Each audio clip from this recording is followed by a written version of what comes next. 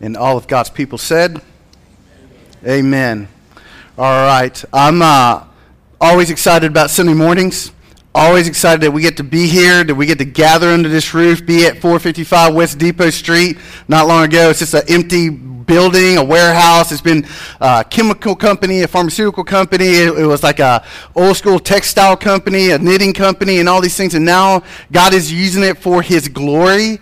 And I don't know if you've noticed that in the songs, there was all this talk about glory. I do sometimes wish we saved all the music for the end, and we'll do that at some point, because like the songs try to go with the message as much as possible. And there's all this talk about glory, hopefully that little seeds are planted so that as we get to the message, which is all about the glory of God, we start connecting the dots. And also there was all this talk about joy in the prayer that Lance just led, that it's all about joy, and that's what we're talking about today. We're talking about what impact the glory of God has on our joy. All right, but before I get to that, I do want to say this. I am so crazy thankful for churches and other people that are willing to partner with us and to help Anthem Church get up and going. We're still only 5 months into this, right? And sometimes it feels like it's already been years. I mean, I've lost at least an inch of just where my hair used to be. I used to blame the kids, but now it's definitely church planning that's doing it for sure. I'm so grateful for Miss Stephanie Burgess coming down, not only vocalist extraordinaire, right, but she is the wife of Pastor Clay Burgess, who is lead pastor at Explore Church. And then Mike Ramsey, he's right back there. He's laying down the tasty bass lines here, during the music set. He's a member at Explore Church and a dear friend to us. He helped us to get the sound equipment hooked up the night before we launched our Sunday morning service. It's here till 1 or 2 a.m. in the morning, just so that we could have sound in the morning. And then obviously helped our financial team here at Anthem Church get going. He helped train our people to do that. And so I'm grateful for these two, and there are others from Explore Church. They come down all the time that help out in a bunch of other ways that you may not realize, helping with our children's rooms and our classes in there, whether it's Sunday morning or Sunday night. They continue to be a blessing to us, and the reality is that we would not be here if not for Explore Church. There were several of us that were there, and then we were sent here to launch this brand new endeavor for the glory of God in Anger, right? And they continue to support us financially, so much so that if it was not for them, we wouldn't be able to pay the bills, and we'd have to shut down. Right, so we're grateful for Explore, for everything that they've done and everything they continue to do. And what makes me so excited about that is that they are true partners with us. We're partners together for the glory of God.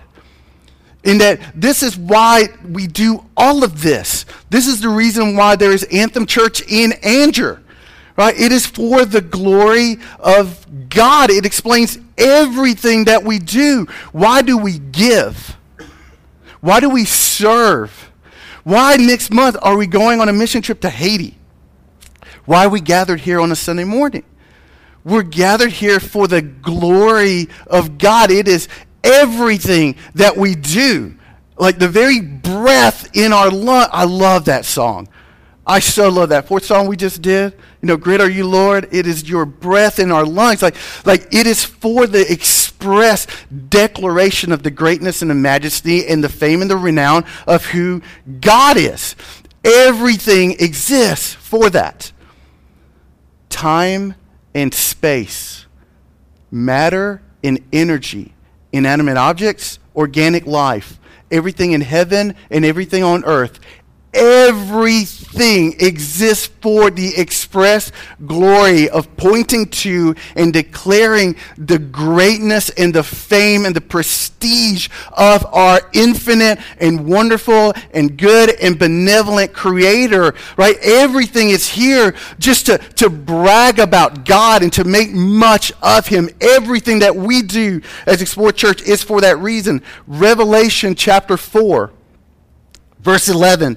Worthy are you, so it's talking about God, worthy are you, O Lord and our God, to receive glory and honor and power for, or because, You created all things. So that verse right there tells us that the reason God made everything was to be about the express pointing to and declaration and proclamation of the wonders and the glory of this beautiful, powerful, all-loving God that does exist. Everything finds its meaning.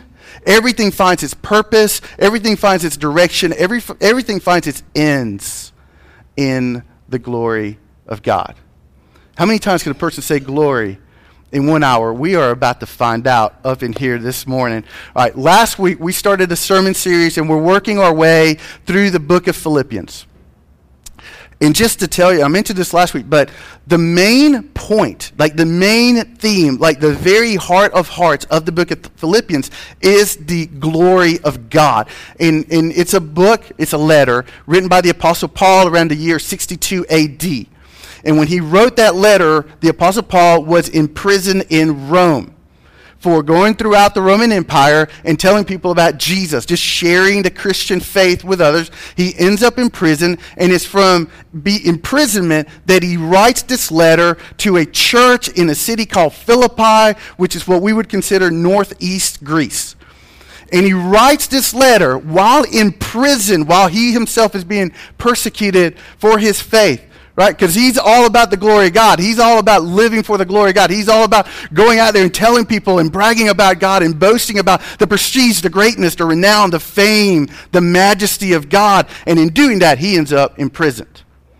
And it's from that area of suffering, from that condition, that he sends this letter to tell Christians everywhere, it is all about the glory of God. That being a follower of Jesus is nothing if it is not about living for the glory of God.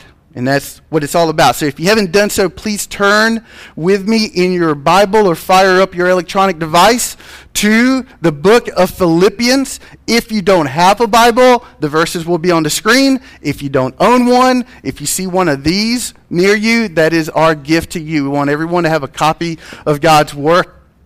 Of God's Word. And as you're turning to Philippians, just know it's in the New Testament. It's sandwiched in between the book of Ephesians and Colossians. And today we're looking at chapter 1, verses 3 through 5. And as you're turning to Philippians 1, chapter 1, verse 3 through 5, let me tell you what we're trying to do through this sermon series. Okay. What we're going to attempt to do is every week, we're going to connect the impact that God's glory, his fame, his renown, his prestige, his worth, his greatness, the impact that God himself, the totality of God, has on some area of our life. So last week, what we looked at was, look at the impact that the glory of God has on our identity, on who we are. Look, and that's what we looked at last week, just as we got into the introduction of this. And this is what God's glory does. God's glory draws us near to God. So the glory of God's grace, the glory of his love, the glory of his mercy, it compels us to him, right? It draws us to him. That's what love does, right?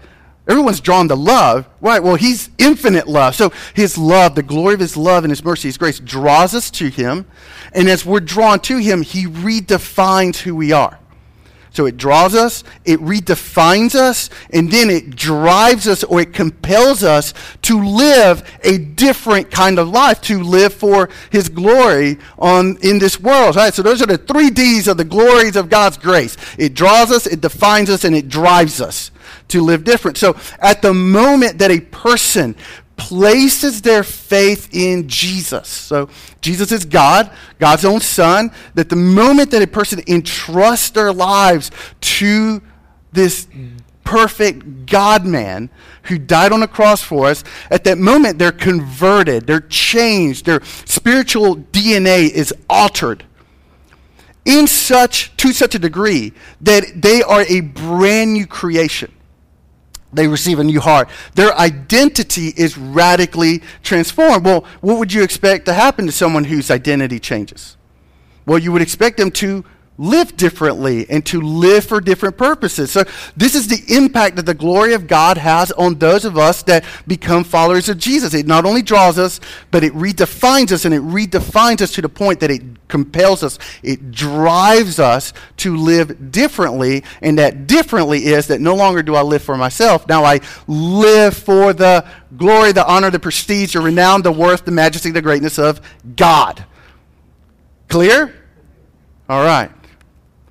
So every week, what we want to do is we want to look at the glory of God and connect it to some aspect of our life. So the glory of God in our identity, the glory of God in faith, the glory of God in love, the glory of God in hope, the glory of God in our perseverance in the faith, the glory of God in our worship, the glory of God in our witnessing, like living for Him.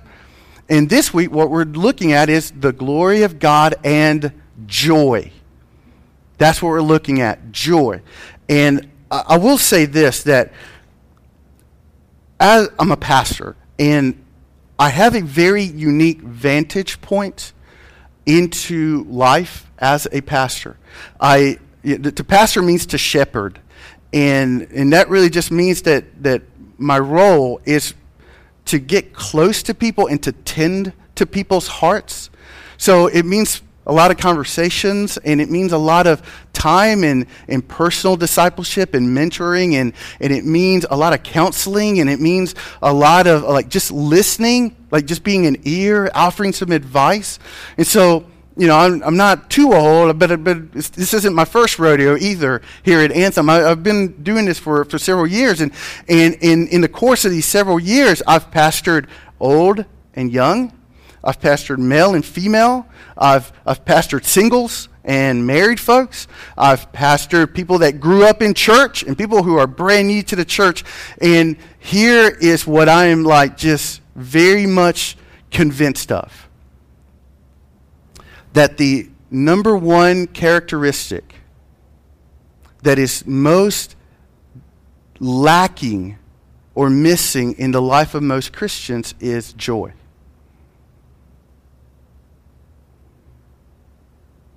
And this message has actually messed with me for a few days.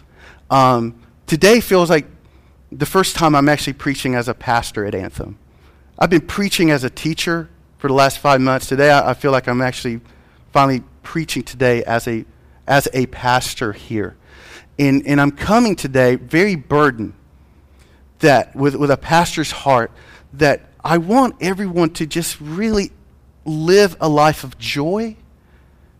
Like to have, and to me, joy is happiness. Happiness is biblical. Yeah? Like I heard a pastor one time say, you don't find the word happy in the Bible. Yes, you do. Proverbs 3:13. Blessed is he who finds wisdom. The word blessed in the Hebrew is happy. Right? Joy and happy are the same thing. Right? And so God wants us to be happy, but man, we so struggle with joy. There's an epidemic of sadness, I think, that is running amok in our culture. You know, it's not just this church and not just our town, but like everywhere.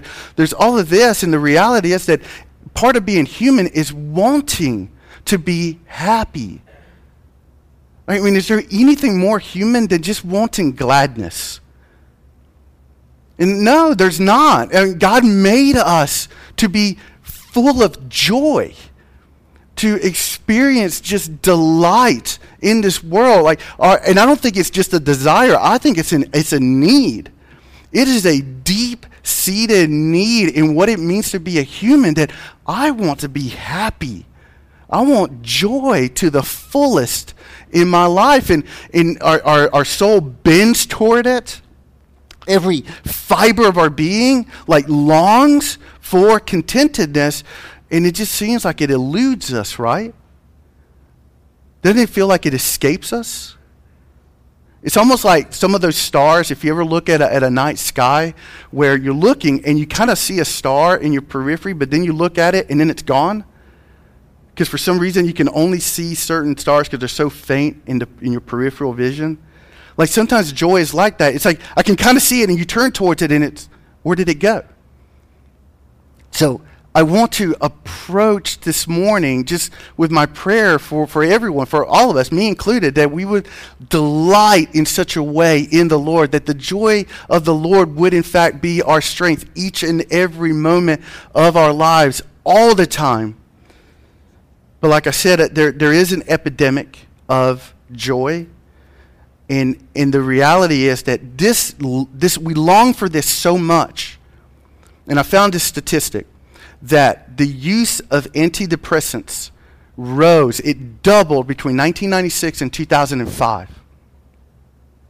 And according to the Centers for Disease Control, now antidepressants are more prescribed than medications for high blood pressure, high cholesterol, asthma, I'm missing one, headaches. Now, I'm not saying that those meds are wrong. I would say that there's a place for them, but the research bears out that most people who are taking those meds aren't clinically depressed. They're just simply unhappy. They're just simply a lack of joy. There's just simply a lack of happiness. Now, and just so, now again, I just want to be clear about this. I do believe that there is a place for those meds.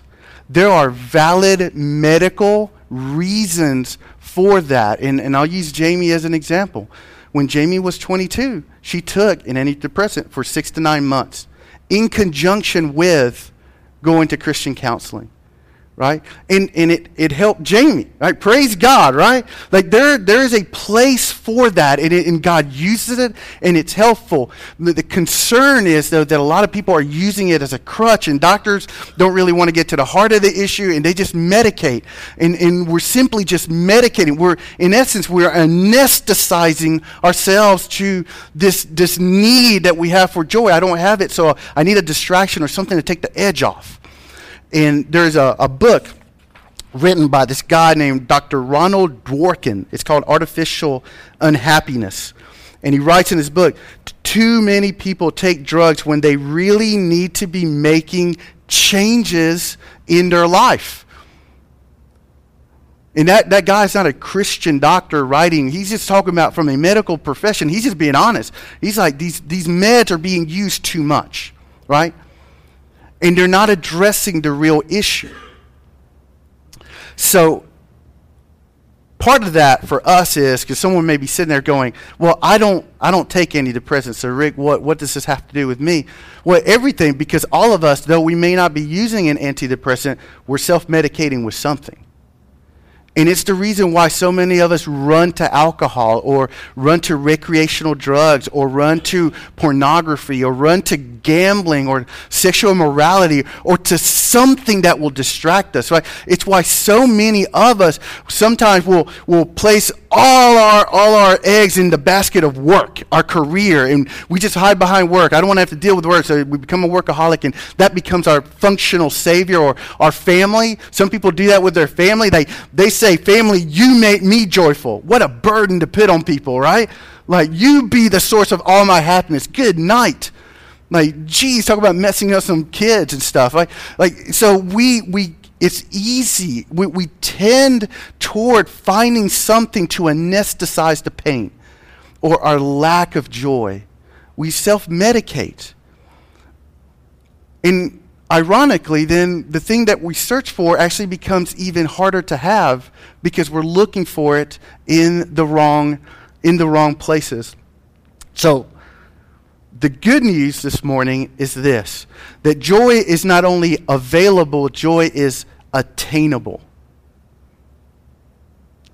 It's right there for each and every one of us in this room to actually enjoy life, but it requires some change. Just like the doctor said, they're medicating. What they really need is making some changes to their life. The same thing with us spiritually, right? We need to make some changes first, and it starts with embracing the gospel of Jesus Christ. So if there's anyone in the room who has never had that definitive moment where they have succumbed to the lordship of Jesus and entrusted their lives into Him, who trust that He did in fact die on a cross and bore our sin, died, was raised on the third day. I mean, the person that puts their faith in Jesus and who he is and what he's done, that's the moment where joy becomes attainable.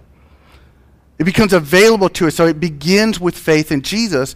And then now to the rest of us who are followers of Jesus and, we've been walking with the Lord and, trying to find joy. Well, for us, it's a time of changes.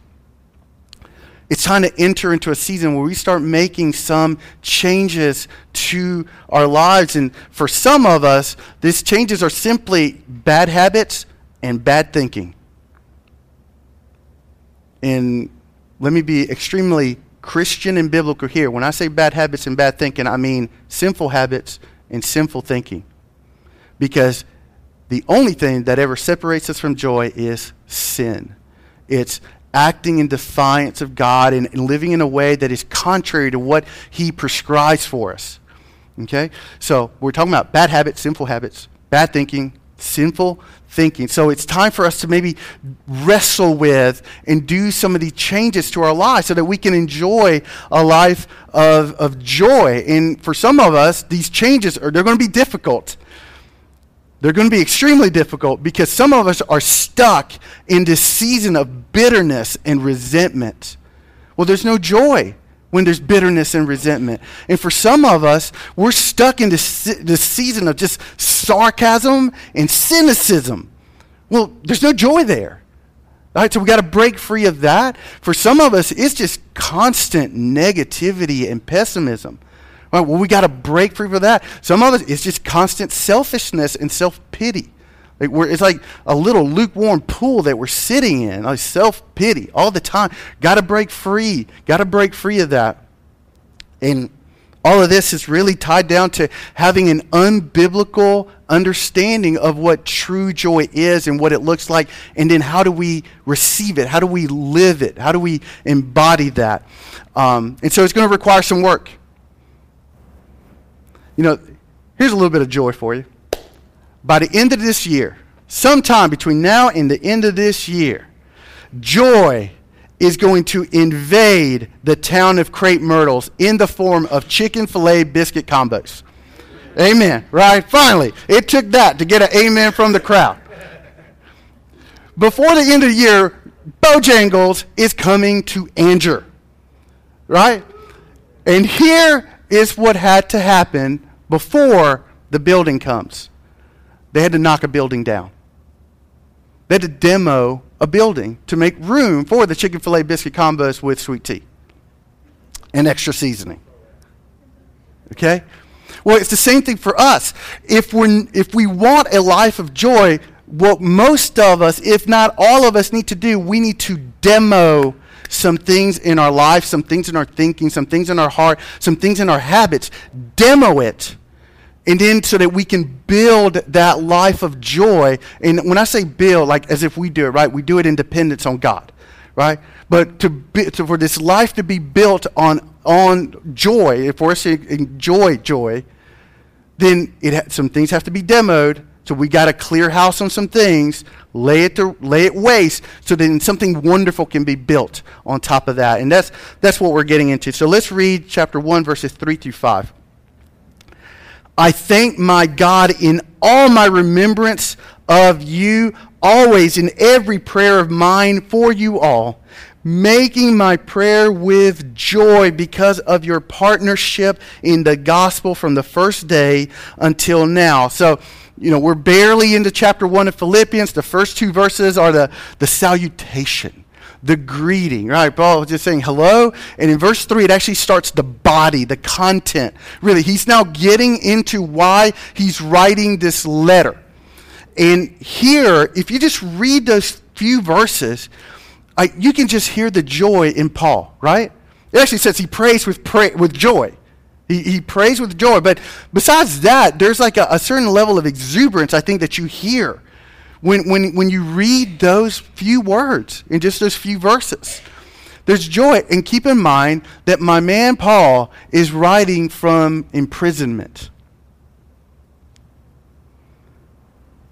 How ideal is life for Paul? Not very. Not very. Yet, despite his not so ideal circumstances, he experiences joy. And really, that's like the first truth that we all need to know about joy. And it is that true joy is not affected by our circumstances.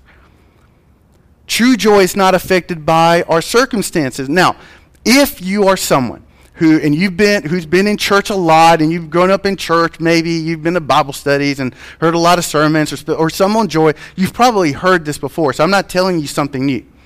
And if me and you, we sat down and we had a discussion about what the Bible says about joy, then those of you who are kind of in the know, you've been around a little bit, we probably would have a very delightful dialogue about how joy is not affected by circumstances. We'd quote scripture, and we'd get all lofty, and we'd wax eloquent with our wonderful thoughts about, joy and not circumstances. It'd be highly theological and very, very edifying. Allow me to use seminary language every once in a while. But you know what I'm saying? There's some of us that could have that conversation, and we would agree with that sentiment. But here's the question I have. Does our heart really believe that? It's one thing to say it or think it or even know that the Scripture says it. It's another thing for our hearts to really believe that to be true. It's one thing to have this theological, biblical discussion. It's entirely different when all of a sudden I'm sitting next to a person and they're telling me their problems and their issues and their heartbreak and their brokenness, and all of a sudden their words actually betray what their heart really believes. Because all of a sudden, I'm saying other people, I do the same thing, okay? But this is how we start talking. If I could only get more sleep at night. If the children would only listen and behave. If I had a job. If I had more money. If my spouse were more loving. If I was just over this disease. I don't want to be misunderstood. Those are real problems. They are genuine struggles that we all have. They're sources of stress, sources of heartache. I am not minimizing at all that we have made some bad decisions and we have some regret, or there are circumstances in our life that cause a lot of angst and they squeeze us quite a bit. I'm not denying that at all. All I want to ask is this. What does it say about our heart's understanding of joy if our joy is completely dependent on how perfect things are around us? What does it say about our true heart's understanding of what joy is if our joy is actually tied down to the perfect, ideal, blissful circumstances of our life? What does that say? What it says is this. It says, God, you are not enough. What it says is, God, your grace is clearly not sufficient for me. What it says is, God, I need something other than you. I mean, sure, you're the banana split sundae, but I need some sprinkles because the sundae itself is not enough. That's what we're saying. Like, that's what we reveal when we say, if this. And man, we all do it, right? I do it. I'm confessing it in front of everybody. Anyone with me?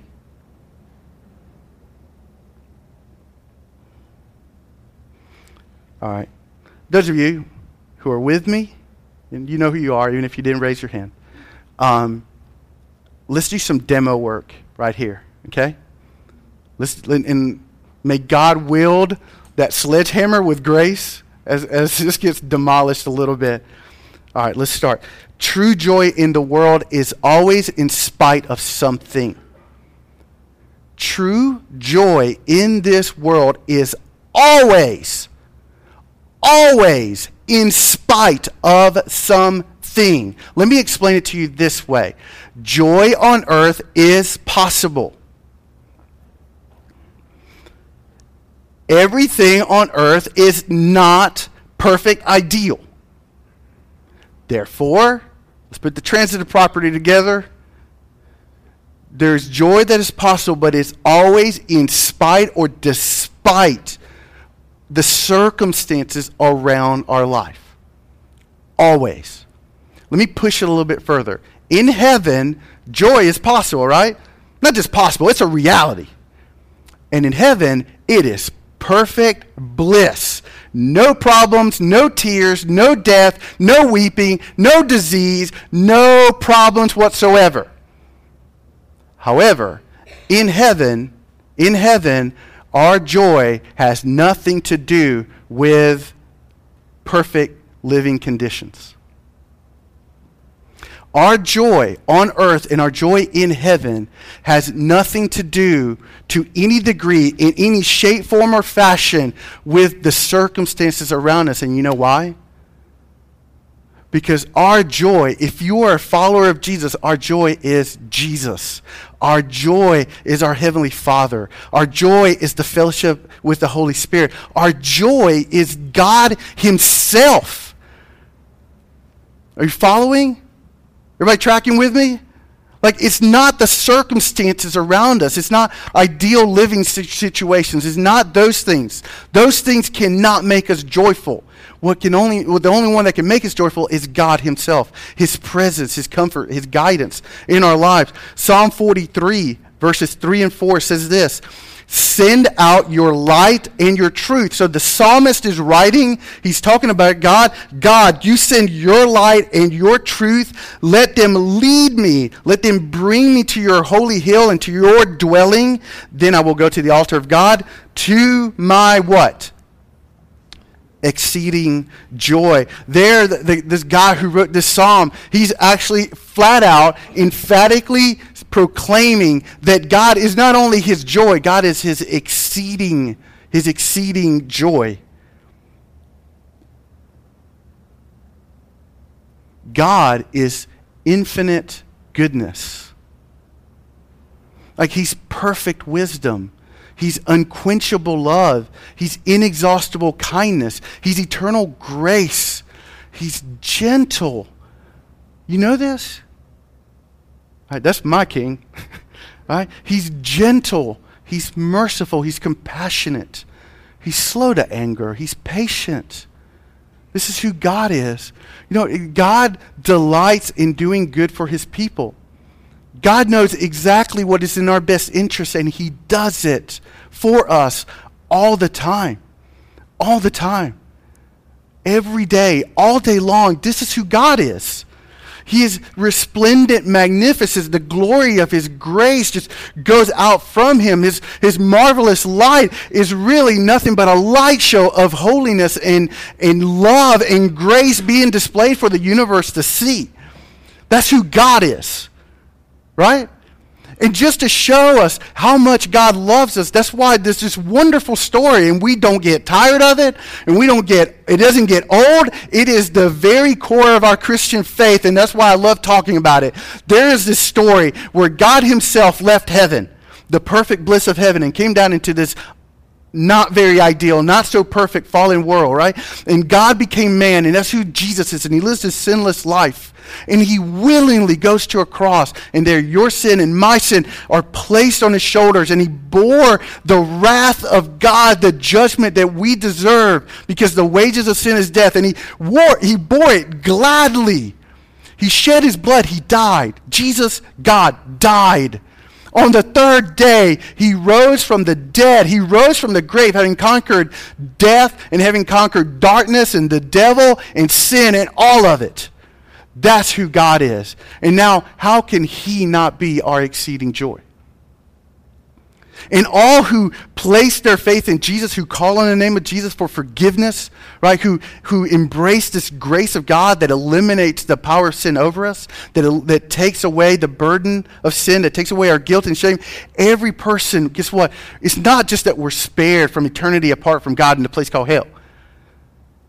We are then one day hand-delivered into the very courts of God, where we get to spend all of eternity being showered by the riches of God's glorious grace forever and ever and ever. And let me ask you, how can he not be our exceeding joy? And if God is our exceeding joy, then no lack of ideal circumstances on earth can detract or take away from that. And by the same token, no gold streets or pearly gates in heaven can add to it. So the main question, or the first question we all have to answer is God your joy? Is he your exceeding joy? Because that's where it is. Like if this thing that we want, this joy that we so want, this happiness, this contentedness, it's in God. It comes from him, and there it is. So until he becomes the source in our hearts and our minds of joy, we will forever, forever lack it. So, earlier I quoted from Revelation 4:1, which says that everything was created for the glory of God.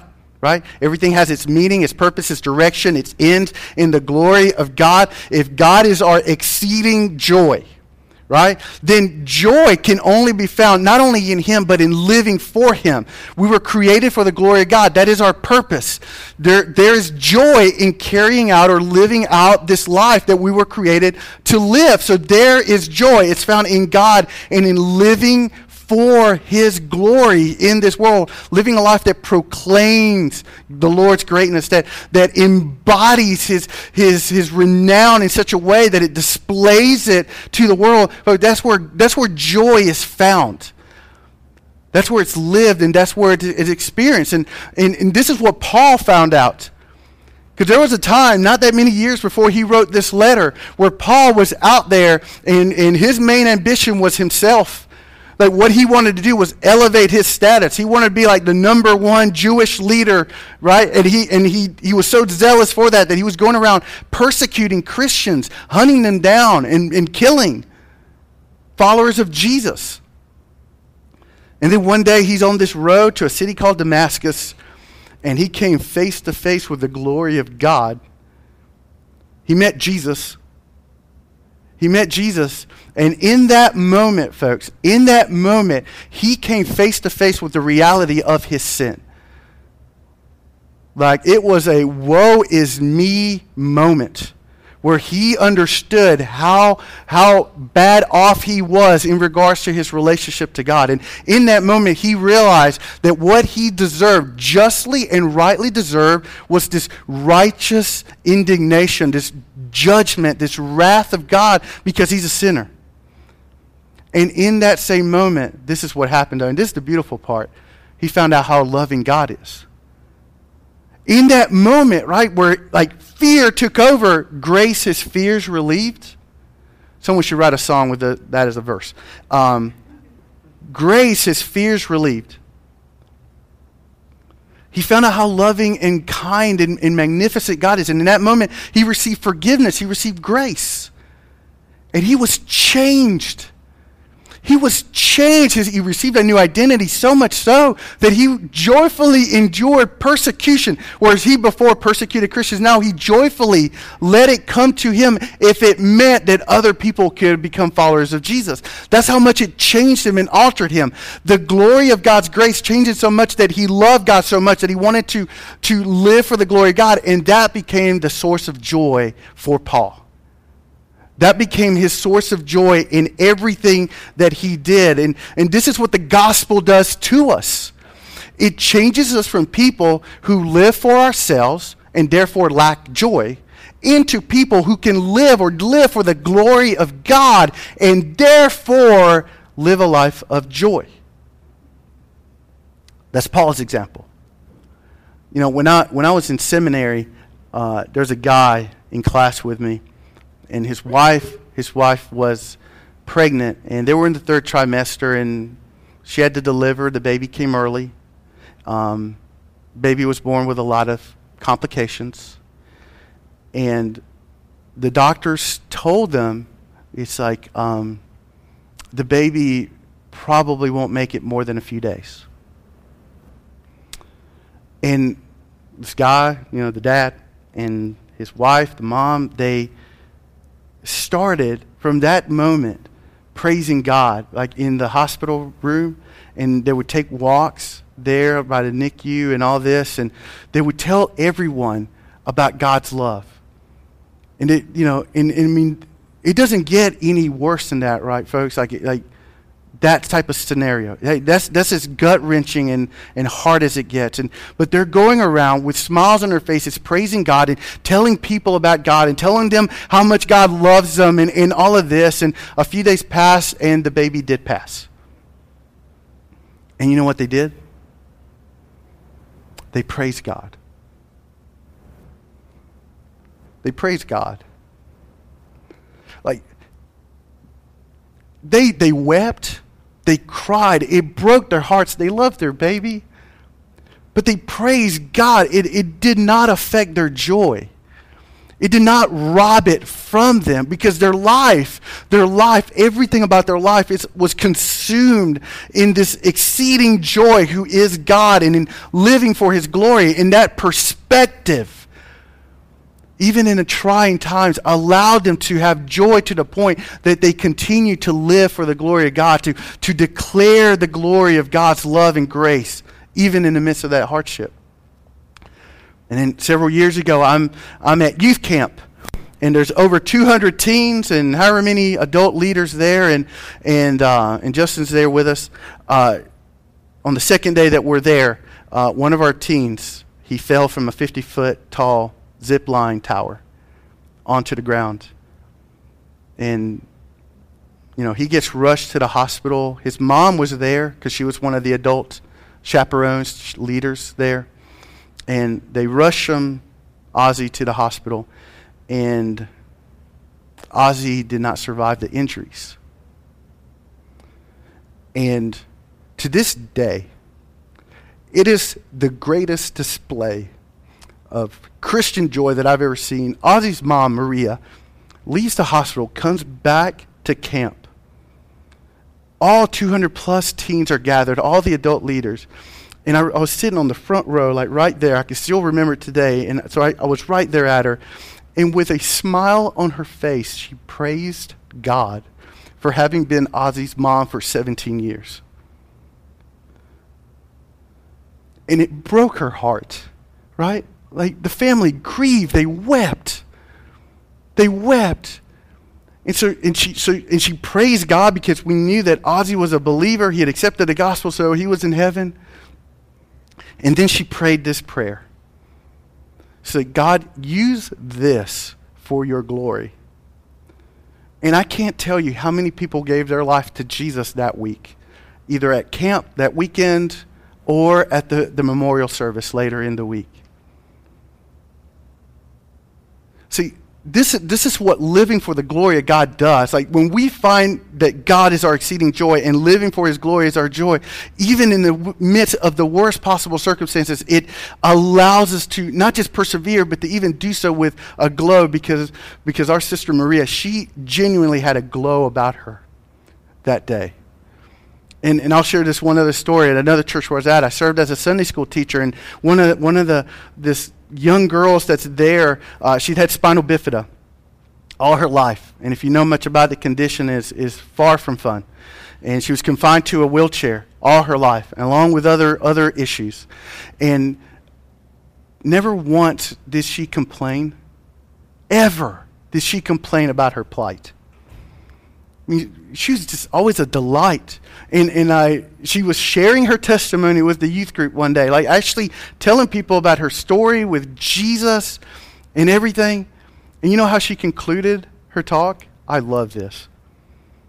She's in her wheelchair talking to 150 youth, and she's in her wheelchair and she smiles. She says, I can't wait to run with you in heaven. I can't wait to run with you in heaven. Folks, that is joy. That is joy. That is a joy that only comes in understanding the promises of God, the goodness of God, the love of God, and in entrusting yourself to it. And so that every day in a wheelchair, she is okay with it. Though it does grieve her, she is okay with it because she is running off of the joy of the Lord. And so I share those stories for this reason, because it's easy for us to say, well, it's Paul. Paul's in jail and he can have joy because he's an apostle. Folks, I shared these other stories to say that it's not just Paul. I shared these other stories because it is possible for every follower of Jesus to have the exact same joy in their life every minute of every day. And this requires some demoing. It means getting rid of some thoughts that just don't quite fit. Some sinful thoughts. Some erroneous biblical thoughts that just don't work.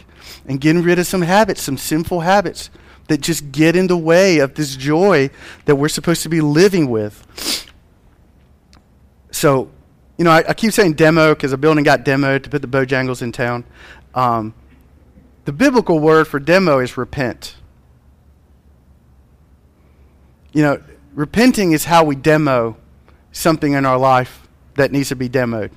Repenting means to change. I quoted the doctor earlier, right? What people need is life change. Well, here, what we need is life change. And what that means is repenting. Repenting means to turn away from something, to change from this to something else.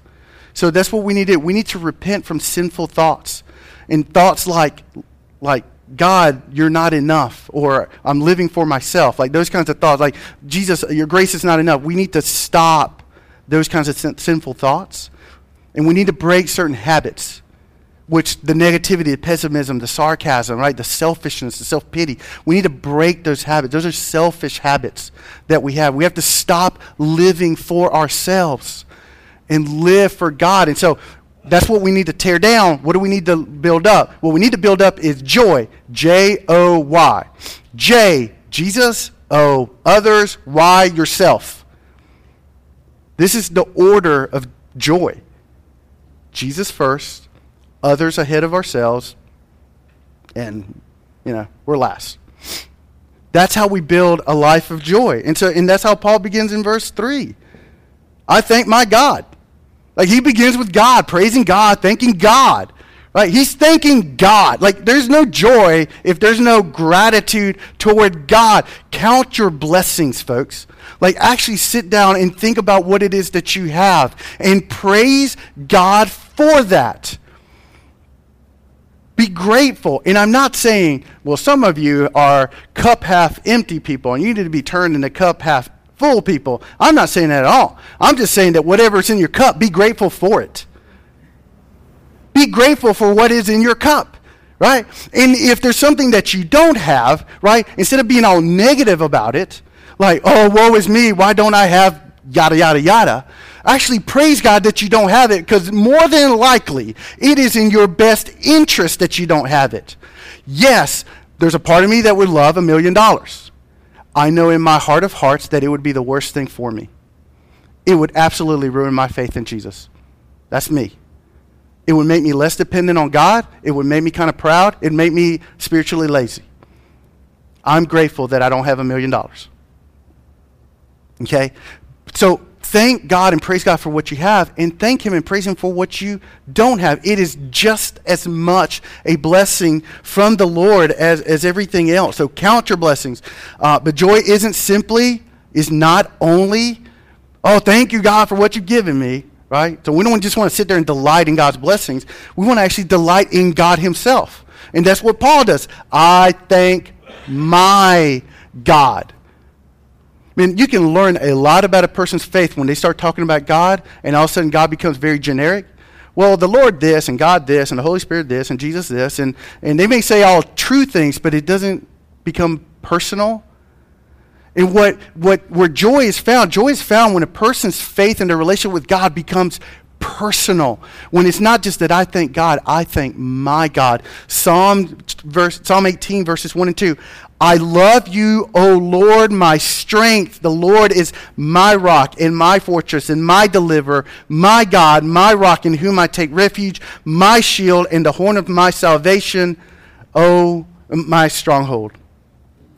Joyful people have a close, personal, dear relationship with God. It doesn't exist anywhere else. I love the little season that my 3-year-old is in right now, because she's doing this quite often. She just runs up to me and she goes, "You my daddy. You my daddy." And she gives me a hug. And then she usually follows it up with like, "You the boss." Which I'm like, right. But I mean, that if you're a follower of Jesus, that's where joy is. It's being like a little kid running to a dad and saying, "You're my daddy," and just grabbing on. It's personal. There's a closeness, there's a relationship, there's an intimacy. It's dear to us. So you begin with Jesus, with God himself. You move on to others. That's what Paul does in verses 4 and 5. He moves on to others. He tells us that the reason he's so thankful is because there's guys in Philippi are absolutely all in, sold out, living for the glory of God. And here's what's so cool, that Paul goes to the city, he shares the gospel, he starts discipling people, there's a bunch of converts, they establish a church, he hangs out for a while, he teaches them, he equips them, he's a pastor to them, and then he has to leave, and then after he leaves, they continue to grow and flourish in their faith to the point that he calls them partners with them in verse 5. You are partners with me for the gospel. And what joy is that? What joy is like that you share the gospel with someone and they receive Jesus Christ as Lord. This is why we planted a church, to share the gospel with folks, right? And see people get saved and become part of the family, right? And there's so much joy in seeing someone that you lead to Christ, accept that, and be baptized. I mean, that's so gratifying, not because of what we do, but because of what God does through us. It's like so wonderful.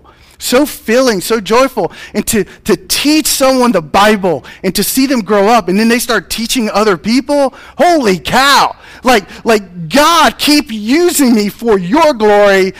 Keep using me. Make much of others. Like there's so much joy in pouring yourself out for others to see them grow in this wonderful relationship with God.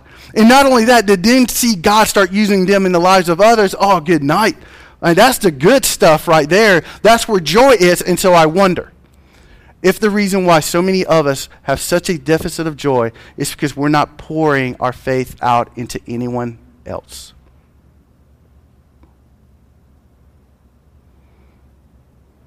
Who is it that you're sharing the gospel with, that you're trying to be the light of Jesus to, that you're trying to teach them the truth and disciple them and help them to grow and help them take their next step of faith?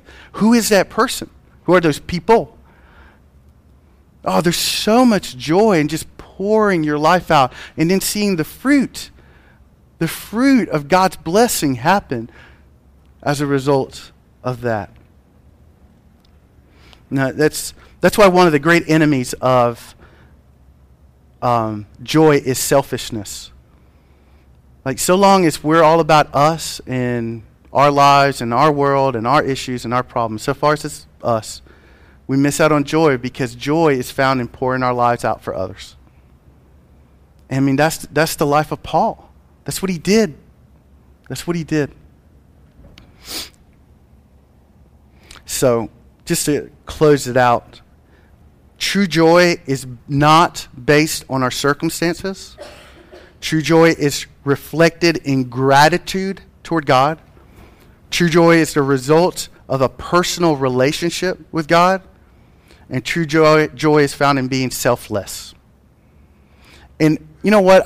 There's a part of me that wishes that I could give you some magical formula to take these 5 steps to a more joyful life, to your best life now and all that. It does not exist. There's no magical formula. There's no magical incantation. There's no 3 steps or 5 steps toward it. There is no life application from this other than this: pray. This is a lifelong process, because we may have joy today and we're like a sieve. That joy kind of pours out of us, and every day it needs to be replenished. And then we may be in a good season, but tomorrow something may happen. And so this is something we have to be diligent about every day of our lives. And it's a process that we have to give our lives to, or devote our lives to, between now and the day that Jesus calls us home. And all I can say is pray earnestly, Lord, I want you to be my exceeding joy.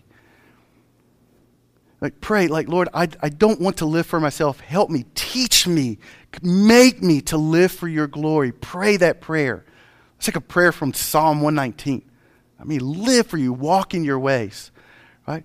Pray it, devote yourself to it, right? And for some of us, it does mean like getting some Christians around us and helping us. Help me with my joy. I'm struggling with it. Help me. That's what we're here to do. So just, I don't want to call it grinding out, but there is a level of just hunkering down and like rolling up your sleeves and pursuing this joy, demoing the bad stuff, right? Demoing that, getting rid of it so that this wonderful life of joy can be built up for you. So, number one, if you've never accepted Jesus, it starts there. There is no joy apart from Christ. If you've never done that, it has to begin there. And number two, evaluate your life. Go home today, this week, and just begin praying through it. Are you selfless or selfish? What are the bad habits? What are the sinful habits? What worldly things are getting in the way of your joy? And start writing it down and talking it out and pray it out to God. So, I have no greater prayer for you guys, at least the last 3-4 days. Man, that every single one of you would just delight in the joy of the Lord. Jesus died that you would be joyful. Jesus wants you to be happy. John 15, Jesus speaking, I say these things to you that my joy may be in you and that it may be to the fullest. That it may abound in you. God wants you happy. But are you willing to do the demo work? All right, let's pray. Lord Father, thank you so much for your word. I thank you for this opportunity you give us to have a life of joy. Lord, you made us for it. And Lord, you make it available to us. And Lord, if there's anyone in here, Lord, that is in need of that demoing, of that repenting, of something in their life that just needs to be demolished, that's getting in the way of experiencing joy, Lord, I pray that you would do that in their hearts now. Liberate all of us, Lord, from the things that keep us from you being our exceeding joy. And since it starts with embracing the gospel, Lord, again, if there's just anyone in here who has never given their life to you and accepted your grace, Lord, I pray that it would just start there. May we be people that live for your glory, Lord, and that would be our greatest source of joy.